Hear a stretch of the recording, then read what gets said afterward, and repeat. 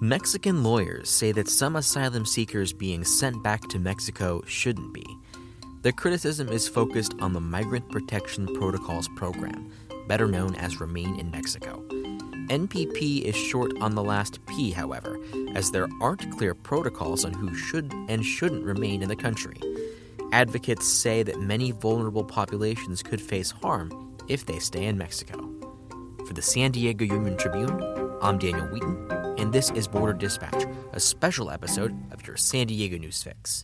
Gustavo Solis, you're a part of the Border and Enterprise team at the Union Tribune, and recently you've been covering some of the fallout when it comes to the Remain in Mexico program. First, can you catch us back up to speed about how this is supposed to work? Right, Remain in Mexico program, it is a policy that the Trump administration started back in January.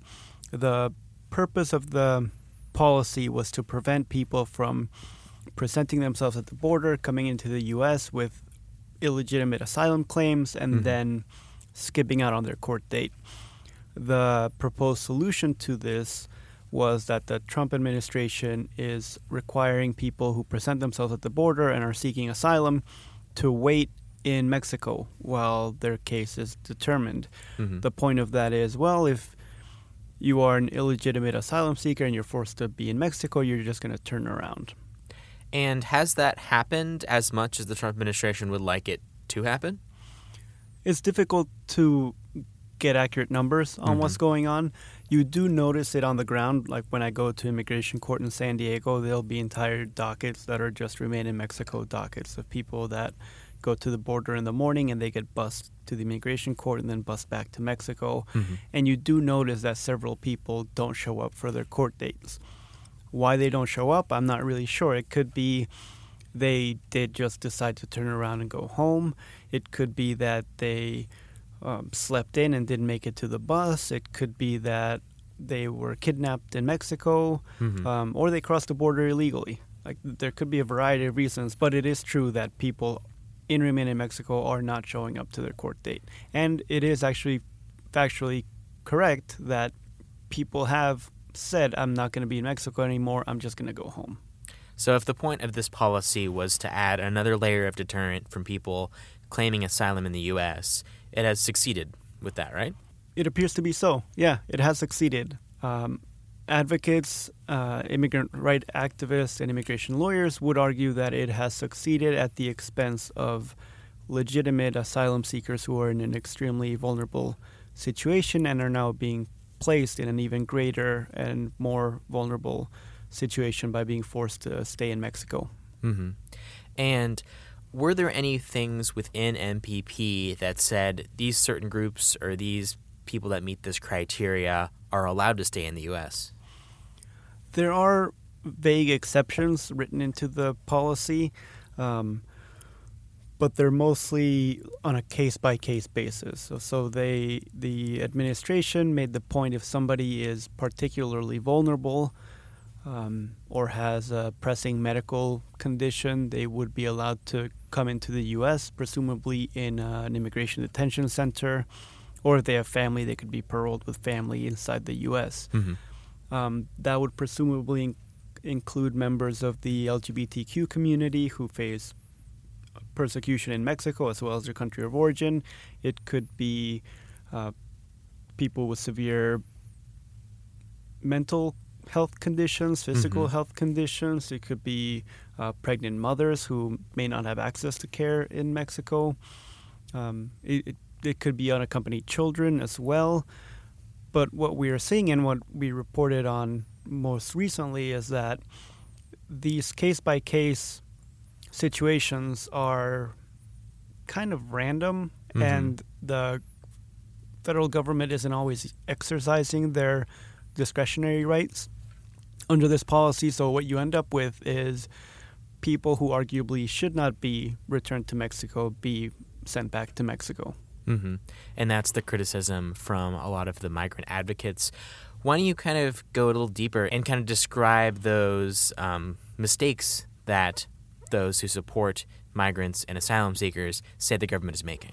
Well, the story I wrote about were two main ones, and they kind of fall into two different categories. One would be the the exceptions under the vulnerable communities people. There have been transgender individuals returned to Mexico and then faced assaults and robberies south of the border. Mm-hmm. There have been children with autism sent back to Mexico and parents complaining, saying, I don't want to go back to Mexico. I don't have medicine for my child over there and they need special care. There have also been instances of families with young children. They spend a couple days in CBP detention, Mm-hmm. and the children get sick. They need doctors, they need medicine, and the parents can get neither of those in Mexico because A, they don't have money, and B, they don't know how to do that. So there have been those types of cases where lawyers have argued, like, based on your own policies, your discretionary powers allow you to exempt them from remain in Mexico. So is there any legal recourse for either the victims in this case or like these advocates who say the government isn't following its own rules? Like, is there any kind of legal mechanism that could resolve this? Not that I'm aware of. I mean, it's discretionary, right? So it's not Mm-hmm. like a black and white rule. If someone is pregnant, they are exempt. There have been a lot of cases of sort of immigration cases being procedurally terminated on Mhm. grounds that the asylum seeker should have never been in the program to begin with. And this is sort of the other side of the coin that I sort of referenced earlier. When Remain in Mexico began, it was only for people who presented themselves at the border. Mhm. Right? They waited in line, went through the legal channels, and that was the main population of people who could be in the program. It did not apply in the beginning to people who crossed the border illegally between the ports of entry. Mhm. And that is a big distinction in immigration court. It's known as arriving aliens for the people who turn themselves in at the port of entry, and aliens presence without permission or without inspection are the people who come in between the ports of entry.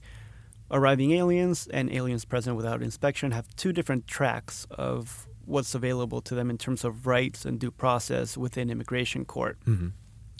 And because the group of people who crossed illegally in between the port of entry, because they weren't included in the program to begin with, judges now are pushing back when the government's lawyers try to place them in the program in immigration court.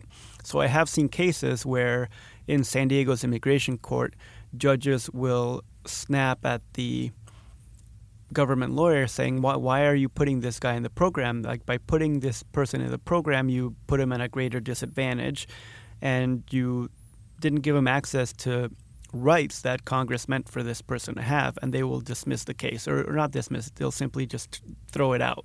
Mhm. The problem with that is that for the individual asylum seeker, it's not really clear what that means for his or her case. Mhm.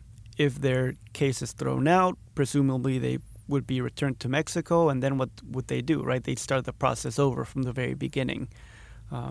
They may not have lawyers to do an appeal or seek different forms of relief under immigration law. So it's a lot of uncertainty in terms of what rights are available for the people who were incorrectly placed in the program. So when government lawyers try to make that argument and put as many people in the Remain in Mexico policy as possible, what happens if they, like, obviously that creates tension, but is there any kind of, like, negative impact on the government lawyers, or does just the judge just say, like, no? Like, what happens in the situation?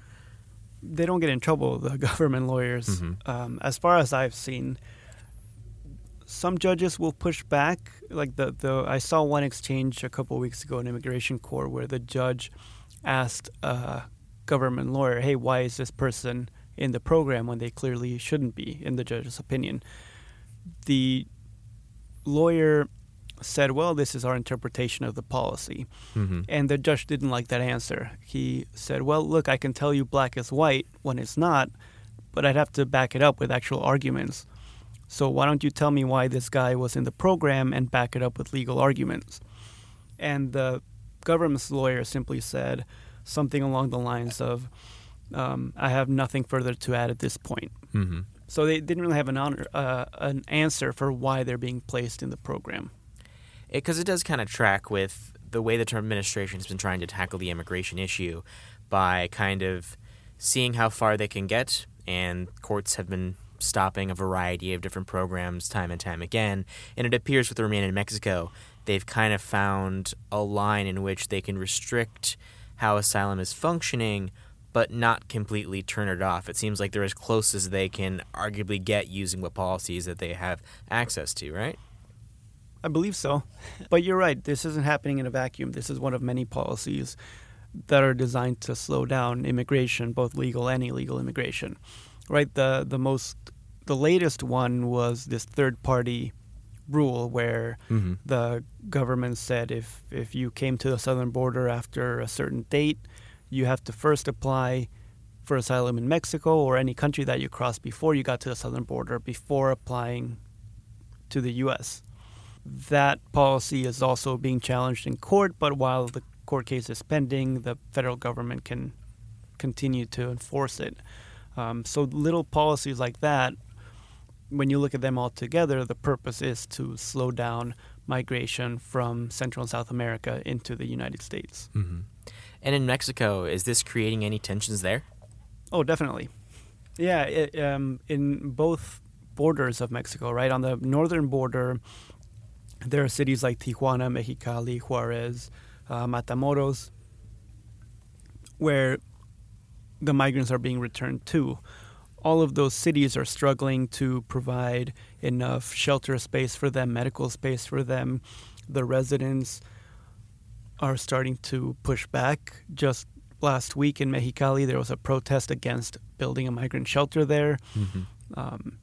In Tijuana, there have been protests in the past. I know when the caravan was here last year, there was an anti-caravan protest, and a lot of the asylum seekers are used as scapegoats. They bring crime, they bring drugs. We don't want them here. They're sucking resources away from the towns that need them. So there's pushback on the north side of the border. On the south side of the border, there has been a bit of unrest with the Mexican government limiting people from crossing from Guatemala to Mexico. There's actually a large group of African asylum seekers who are not being allowed to enter the country right now. So there's unrest over there as well. Yeah, it's often kind of people tend to focus on the story on the border here, but this is truly a continent-wide problem that Mexico is in the middle of. Oh, definitely. I mean, Mexico is the only route to get to the United States, right? So people have to travel through that country to get here, and it does create a lot of problems for Mexico. Mm-hmm. So as the Trump administration has been tackling immigration, primarily from the aspect of asylum seekers, are there any other kind of changes that have occurred recently that kind of go beyond that specific scope? Well, with Remain in Mexico, and this is a complaint I hear from immigration lawyers regarding a lot of the Trump administration's policies, is they're sort of enacted haphazardly. There's no public comment period. There's no study. There's no clear procedural guidelines. And what that does is, A, it creates a lot of confusion in immigration courts, and B, it creates some unintended consequences, which is a story I'm finished up right now. It's going to publish soon with the Union Tribune, and that is the Cuban asylum seekers in the southern end of the border. The Cuban asylum seekers in the southern border. Mm-hmm. The issue with the Cubans is there's about 4,000 of them, and they make up about between 10 and 15% of everyone in Remain in Mexico. The reason I thought writing about them was interesting was because historically, the United States has been a very welcoming place for Cuban asylum seekers going back to the 1960s. Yeah, part of the Cold War. Yeah, exactly. And the point was, or the thinking was, Cuba is a communist country, it's a communist regime. We are the democratic power of the world, and we would like to help those people suffering under communist rule. So in the 1966, the Congress and the president then signed the Cuban Adjustment Act. Essentially, it states that Cubans who enter the country and pass through inspection when they come into the country, if they are in the United States for 1 year and 1 day, they can get a green card. Mm-hmm.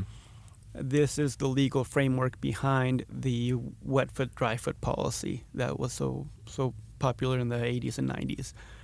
The problem with MPP is that it kind of negates that. Yeah. In a weird way.